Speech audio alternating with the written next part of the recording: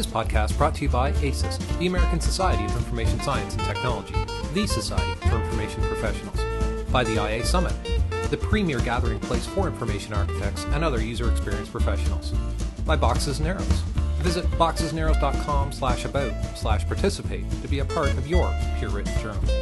And special thanks to Axure and Morin for sponsoring Boxes and Arrows, as well as the many other sponsors of the IA Summit.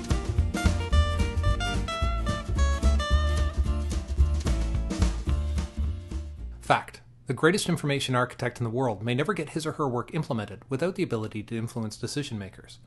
Senior information architect at Travelocity, Joe Dyer, runs the IA Spy School, outlining simple techniques and methods for working IAs to gather, share, and exploit data to gain influence over decision makers.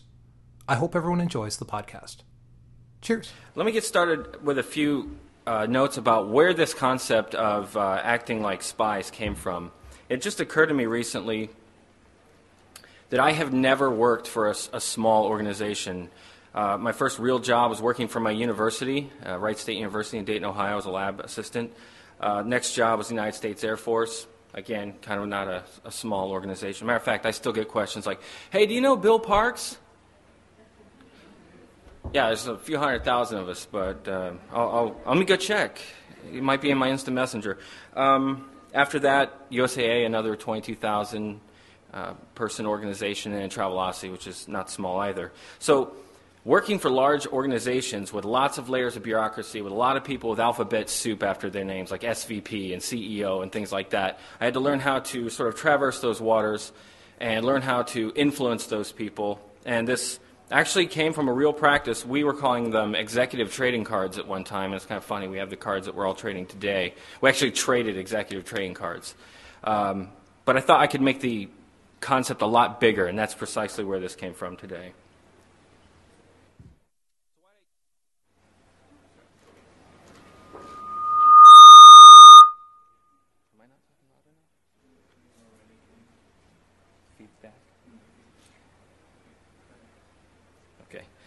Okay, so why did I choose a spy vehicle for this presentation? And it's simply because I noticed a lot of similarities between spies and IAs. For instance, spies have interrogation techniques. We have contextual inquiry. Spies have something they call human intelligence collection. We have ethnography, and I'll get into human intelligence collection later. Same with open source intelligence collection, and we have competitive analysis. They create and maintain dossiers. We create and maintain persona. And we torture our people with usability testing. Mixed in interspersed throughout my presentation are going to be some tips that any newly minted spy should know. These are a few, and they'll be like public service announcements. We'll get back to these. Matter of fact, the first one's right now. Every person in this room has the training devices they need at home to learn to read lips. It's in your DVD player. Turn the volume off and turn on the subtitles. And then when you get really good and you want to check your progress, turn subtitles off. This comes in really handy in offices that use a lot of glass, like conference rooms. Okay, so the spy is an intelligence agent. Spying involves, spying is inherently clandestine, and the reason is clandestine is because people tend to change their behavior when they know you're writing it down. Kind of like a Hawthorne effect, which is a reactionary phenomenon that when people know they're being measured, they change their behavior. And also, I just want to put it out there, despite the provocative title, spying gives us a really good model for data collection for using on people. And it's not so evil. And so we'll talk about how to gather intelligence, creating your gathering network, and then how, this is the real payoff, leveraging the intelligence to influence key decision makers. Remember the alphabet soup people. We all come to work thinking every day that this over here, this is our problem solving, the wonderful deliverables we make. But I'm really here to tell you that this is truly the problem solving. Basically gaining influence with key decision makers, getting them to say yes to your ideas. You could have the greatest sea-changing idea you've ever had for your industry. If you do not have the ability to influence decision makers, it's like you don't have the idea at all. Okay, so There's a true story behind this, if anyone ever wants to ask me. Back in 1995, in a cold winter rural place, this saved my life. If you hold a chair in one hand and a bottle in the other and just go completely ballistic and scream a lot, if people think they're going to spend the night in an emergency room, they'll back off. And this, of course, means, wannabe, because I certainly didn't want to take on a whole bar of people I didn't know, but got me through it. So if you want to work for the CIA, there are many, many disciplines for intelligence collection, and we can't go into these today, so we're only going to focus on these two, and that is open source intelligence and human intelligence. Open source is basically just going out there and finding published, not trade secrets, not state secrets. I had to put that last bullet in there for someone I work with. They couldn't get around it. And then you're doing this today. You're doing your due diligence. You're getting you're knowing about your competition. You do these sorts of things today, and that's again going back to the similarities between an IA and a spy. So let's look at some examples. For instance, LinkedIn. I think any corporate executive today has a LinkedIn profile, and it's full of the usual stuff you'd expect. If they went to Harvard, they probably have a Harvard alum little badge on their site.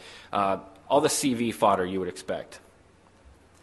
In Facebook, I'm actually friended with several executives, and it's amazing that even with their filters and their self-censorship, it's amazing what gets through the filter and can be exploited. Twitter, when it works, is another way of getting a window into somebody's soul.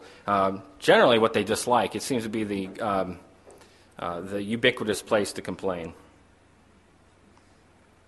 Of course, Flickr.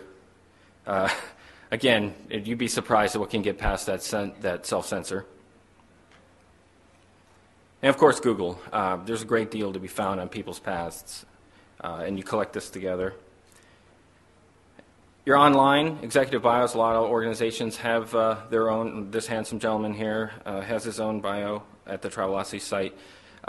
Based on just these open sources alone, this is enough to get a baseline profile of your target, of the person that you're trying to develop influence with. There's a lot more. You're already doing this in your social interactions with people. You're already doing this, but you might call it people watching. You might call it just being, a good friend or something like that. The point is, we're going to ask you today to kind of maybe take that up a notch.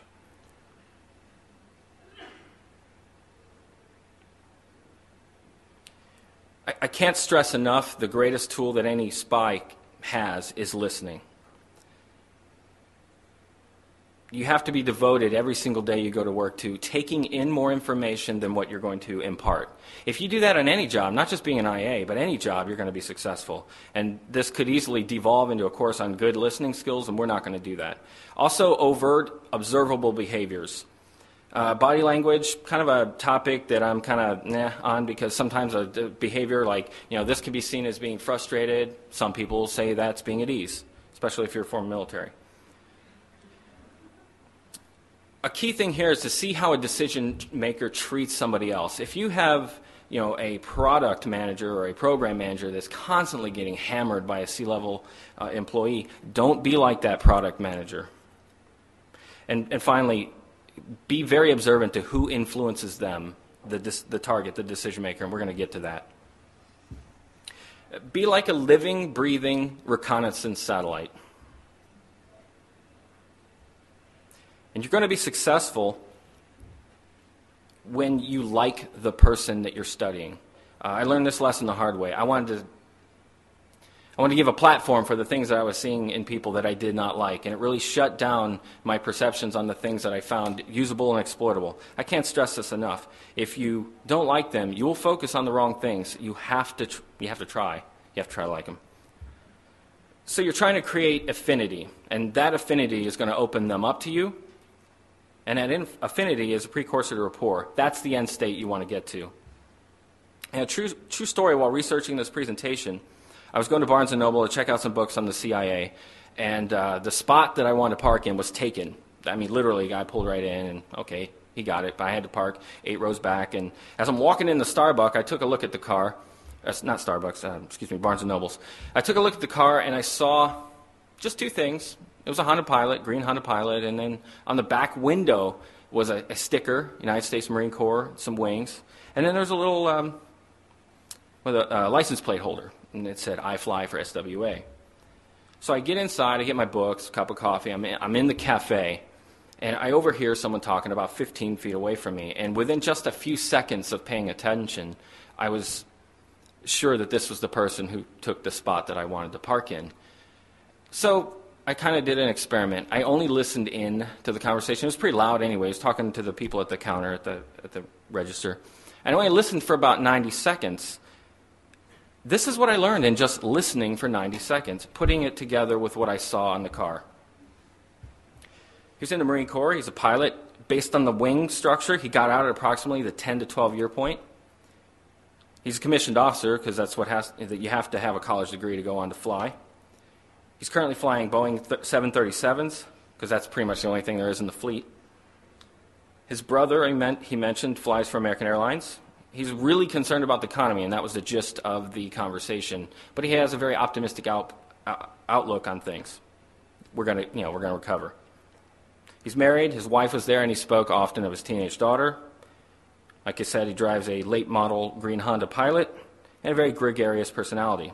Now, based on that profile, we can predict the following things. And these are, I Googled this, by the way, these are common traits across the Marines and former Marines.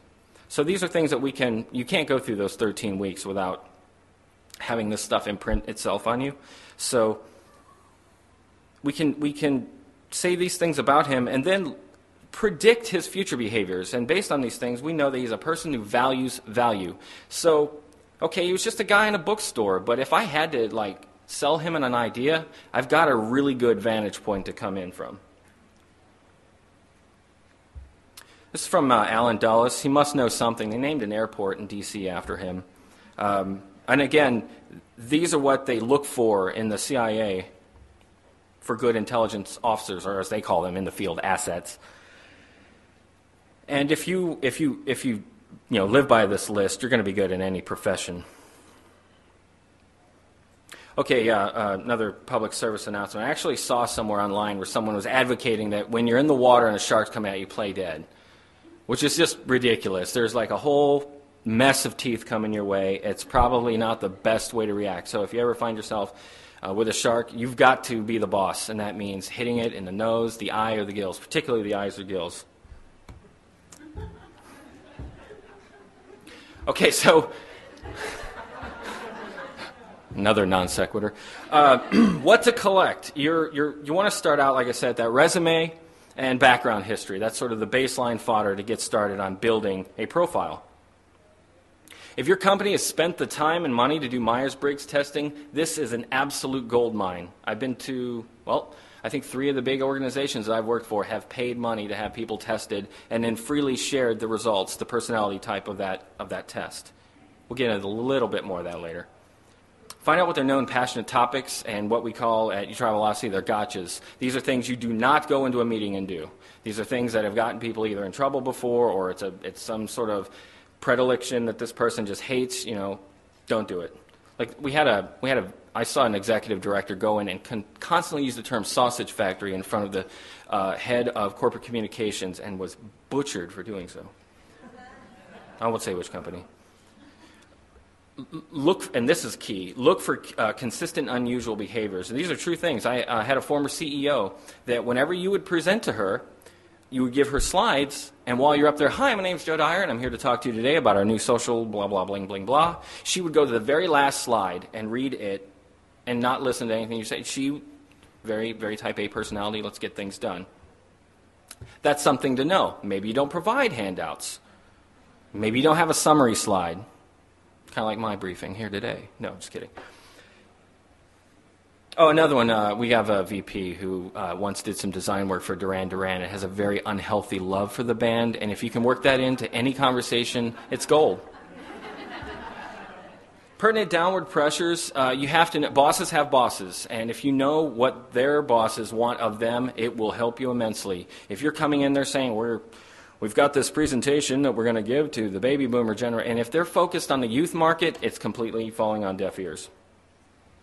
Learn their leadership style. Are they autocratic or are they a consensus builder? Because this is going to be a key way to interact with them. An autocrat has got, they're going to run things and they have to be right, and you better be in lockstep with that. If they're a consensus builder, and we'll talk about some more of this down the road, go out there and profligate your ideas to others to help this person build consensus. And their communication style. Is it a marketing officer who loves the whiz-bang, or is it an emotional connection? Is it someone who's completely numbers-driven? Do they like the sound of things? Do they like pretty words and things like that? Or are they, completely non-creative and won't care at all? So you probably don't have any of these, but I really do wish I had explosive toothpaste. But you might have these. And I want to say right now, before I sound like another presentation today that's absolutely in love with Apple and the iPhone, this is the greatest Swiss Army knife to doing all the things I'm telling you here today. I can download, well, I have. There's a recorder on here. I can record meetings. And this isn't to get people with a gotcha later. It's to build a mnemonic library to remember what happened there. Because remember, if you're meeting with these senior managers or executives, you're there to do your job first, right? And then you do this stuff secondary. So while you're in there presenting, this is what we're going to roll out in quarter number 3 of this year, you're also trying to remember all this stuff so you can get back to your desk and write it down. So I have a recorder on here. There's a camera in here. There is, you've got contacts. So you can start your baseline contact. All kinds of stuff. There's no end to your creativity in using this. So we're building up. What's the point here? Well, we're a very deliverables-centric sort of career field, and so you want to build the dossier. Let's look at the anatomy of a good dossier. It's made up of contact information. Let's just get right into it. So this is a fully fictitious dossier example. In this example, I'm using Microsoft Outlook, but you can use Entourage. You can use I think 37 Signals has a program called HighRise or something that's online. The idea is that you want a place to store this because you want to share it. So this is John Q. Public. He is a Chief Marketing Officer of the Acme Corporation. We have his contact information.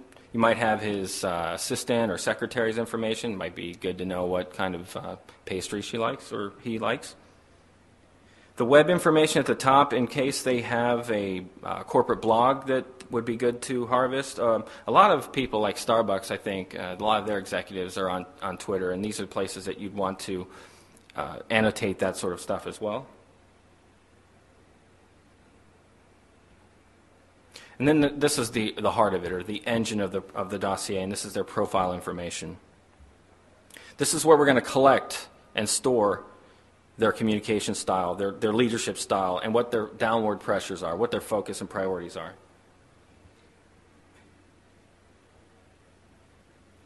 Again, getting back to that Myers-Briggs gold mine, John Q. Public here is a fairly run-of-the-mill ENFJ, and that means he's kind of a coach, a cheerleader, motivational speaker all in one, a consensus builder, not an autocrat.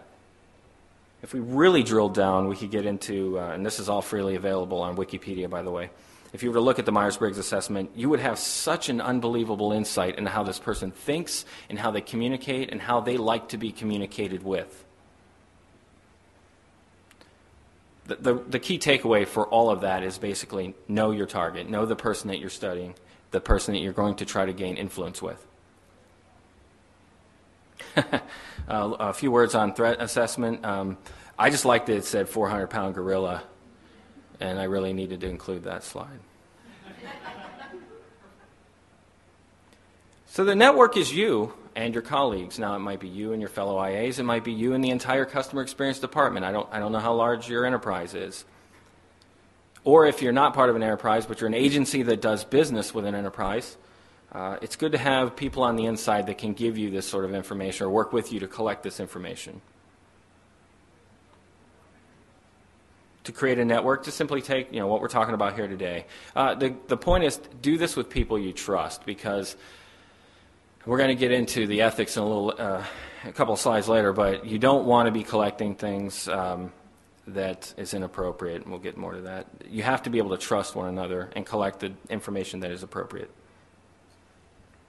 The benefits of creating this network is that you're kind of like a super organism, right? That many organisms that combine into it's a Gestalt principle. You're greater than the sum of your parts.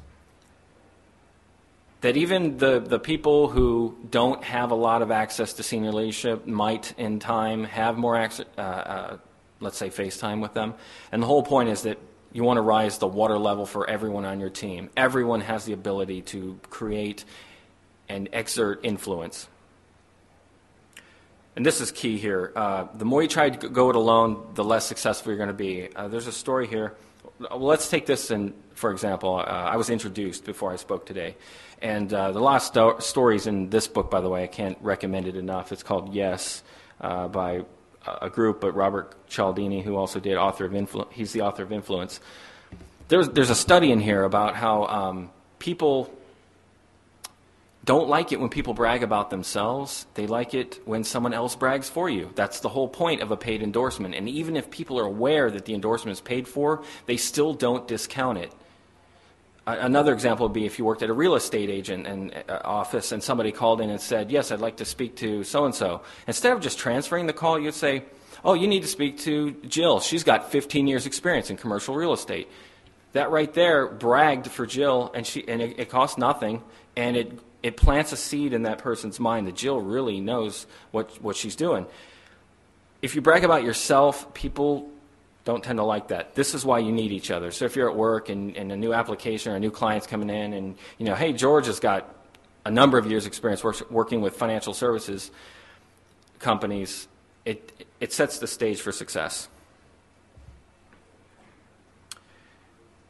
I just borrowed this computer, so they don't have the fonts installed that I originally did this. So long story short here that you can't see. If you can use a guardrail to slow the car down, hopefully you don't care about the paint job too much. But anything that causes friction like snow, dirt, or anything like that, use that to slow your car down. So this last part on tactics is almost a direct lift out of Scott Berkin's book, which is a fantastic book on project management. I think this is the gold standard. Right out of chapter 16 with some minor editing. And here they are. Let's work through them. The group meeting, and I'm going to go through these, by the way, from least desirable tactic to the most desirable tactic. The group being least desirable because it's the hardest to control. Anybody sitting around that table in a group meeting can exert their politics on the situation. And it's kind of like a ping pong effect in there. You've got a direct route that you want to get to. You want to get to yes. You want to get to a green light on your idea. And then somebody can throw a curveball in there. So you have to do your homework. You really have to play the devil's advocate in advance and know what the individual agendas are around that table. Basically predict and control for it. You would choose this one when maybe there isn't a single decision maker, when you need to convince more than one person the same thing.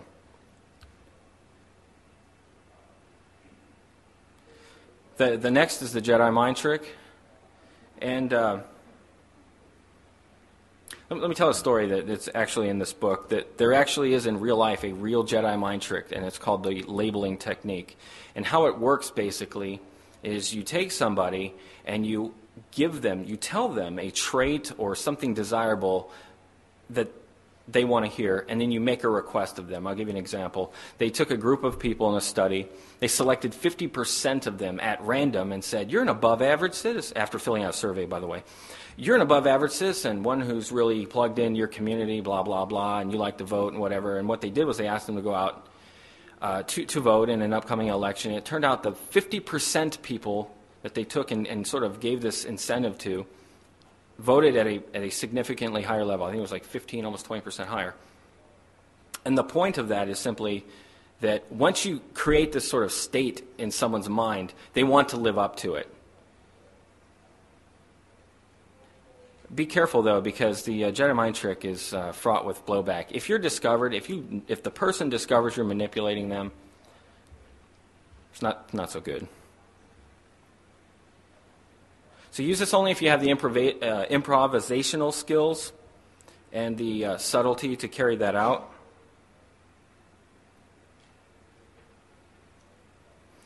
In military terms, flanking your objective is simply to take a target, not head on, but from the side. This is where you'd use your colleagues to exploit their peer pressure and also help those people who need the consensus building, or for instance, the great one about this is you can determine whether you want to continue to use your direct influence, which is the heavy dark line, or just let your surrogates carry it out. You would do this when making direct requests have failed. Again, when your target is a consensus builder, or that person is just not able to make a decision, and try as you might, your decisions alone weren't enough, or your arguments weren't enough to carry the day, and you just need a push. Next is the indirect request. Find somebody who the target listens to. The target has somebody that they hold into esteem and will listen to, and it might not be you. They may not like you, or the last project you were on didn't end so well, and your fingerprints and DNA were all over it, and they frankly don't want to deal with you, or it is such a bureaucracy that it's not appropriate for some of your level to speak to the target at that level. And I just said all that. Good. And the last one, and this is the one you want to use most often, is the direct request, getting someone to yes. A couple of things to keep in mind when you're making a direct request. A very powerful word in your vocabulary is because. There were some studies done where they had people wait in line to use a copier, and they had someone run in at the last minute, cut in front of everyone in line, and say, I need to make some copies. And they were only successful about 60% of the time of letting someone getting in front of the line. But when they started to use the word because, there was a dramatic increase. If they came up and said something simply as stupid and inane as, I need to use the copier because I need to make copies. Who doesn't? But it went from 60 to 93% only because they used the word because they implanted an outcome. And of course, when they came in and said something like, I need to make copies because I'm in a hurry, it was still 94%, a dramatic improvement just because they used the word because. Another one you see politicians do all the time is, can I count on your support for something? If you get the person to verbalize that they are going to support you, it's kind of like the Jedi mind trick. Once they have stated this aloud, they are going to be much more in alignment with living up to that statement that they've made. You would do this when you have rapport. Remember we said before, rapport is the end state. Much better than affinity. When you get to this point, not so bad to walk into the CEO's office and make a request, and next thing you know, your sea-changing idea for your industry has got the green light and you're going to be in production soon.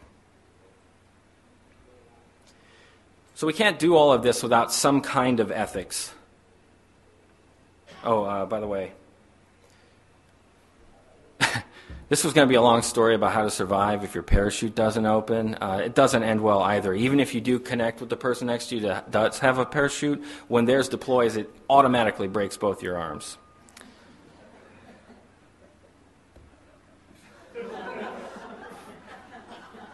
I'm going to regret putting those in the presentation.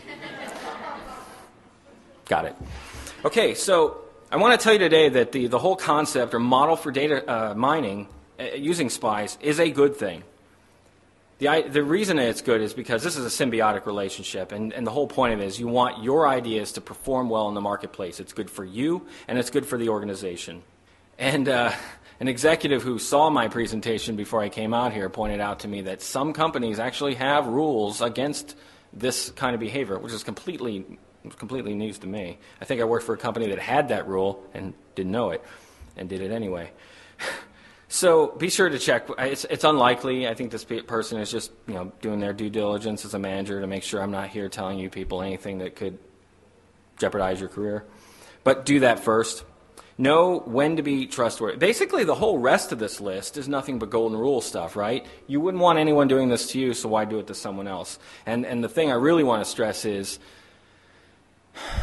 if that genie gets out of the bottle and you have to be policed, you're not going to like it unless you police yourselves. So as a network, police yourselves. Separate the wheat from the chaff. What to do if you get caught? Be very honest and explain very, very openly what you're doing. It will end badly if you don't. And the typical IA responses to this question, like, "What are you doing? Why are you following me around? What are you doing here?" All that kind of. Just let them know it's your job to know your audience. Just like you know your web audience online, you're learning about your audience. I think someone was talking earlier about, Dan Brown was talking about deliverables and changing the type of deliverable for the audience that's using it. It really is the same concept. That you're just doing your due diligence. That as IAs, we aren't in a position of power to dictate policy, but it's our job to influence it. We are trusted advisors. We are soothsayers. This is how we do it. And lastly, just let them know that being studied in this way is flattering. I mean, we love what you do here so much. We're just trying to study you, boss. And in conclusion, 3 steps basically: consider this model for data collection, to gather intelligence, to create your own network. These slides will be online, by the way, if you want to take it and create your own network. And above all, use it to leverage the decision makers that stand between you and your implementation of ideas. And if you don't remember anything else today, don't worry, it's not going to be about gorillas or sharks or anything like that. I do want you to know how to make the perfect James Bond martini. This is the actual recipe from Casino Royale. And I bet if you actually drank this, it would taste terrible, because Lillet Kina is kind of like, it's not vermouth. It is actually a wine-based drink that has a lot of quinine in it. A lot of British soldiers from way back developed a taste for the quinine, and so this is actually a pretty awful drink, but you can really impress people that you know. And at this time, I'd like to conclude and take any questions you have.